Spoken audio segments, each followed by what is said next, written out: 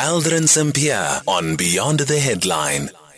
It is 28 minutes after 5 o'clock. Let's speak to Geordin Hill-Lewis, the mayor of the city of Cape Town, which has responded to a trail of destruction caused by heavy rains and strong winds. Trees have fallen into roads and disruption to the flow of traffic in some areas, and the rivers are overflowing, causing severe flooding throughout the city. The mayor now joining us on the line. Mayor, good afternoon. Thank you so much for making time for us. What's the situation like currently? Good afternoon, Eldrin. Nice to be with you, and good afternoon to the listeners. The situation is still serious in the Helderberg area, which got the worst of the flooding last night.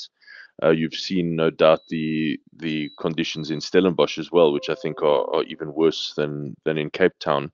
The whole Helderberg region is still suffering. A lot of it is still without power because there was a major Eskom substation, the main Eskom substation for the Helderberg region was flooded. And just for listeners' benefit, the Helderberg region is really the Somerset West, Strand, Gordons Bay, over the mountains into Stellenbosch. That's that whole area of the city. And so that there's still a lot of residents without power, and they've been without power since this morning. In the rest of the city, teams are working very well to mop up flooding, and I'm very proud of them. This morning they dealt with a huge number of call-outs. Most of those have been resolved. Most roads are back open. Most trees have been removed.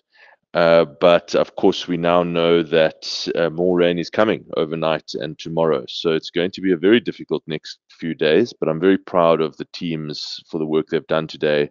And I'm also extremely grateful to the residents for their patience. Yeah. And some of the interventions from the city's side, at least, to assist those who are destitute?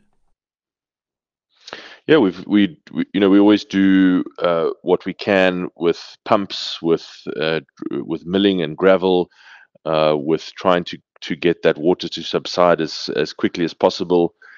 Fortunately, this year, because we've done so much preparation in cleaning drains and so on, there are less places than usually would be the case where we're having blocked drains. But where there have been some blocked drains, we've had teams there cleaning those out today.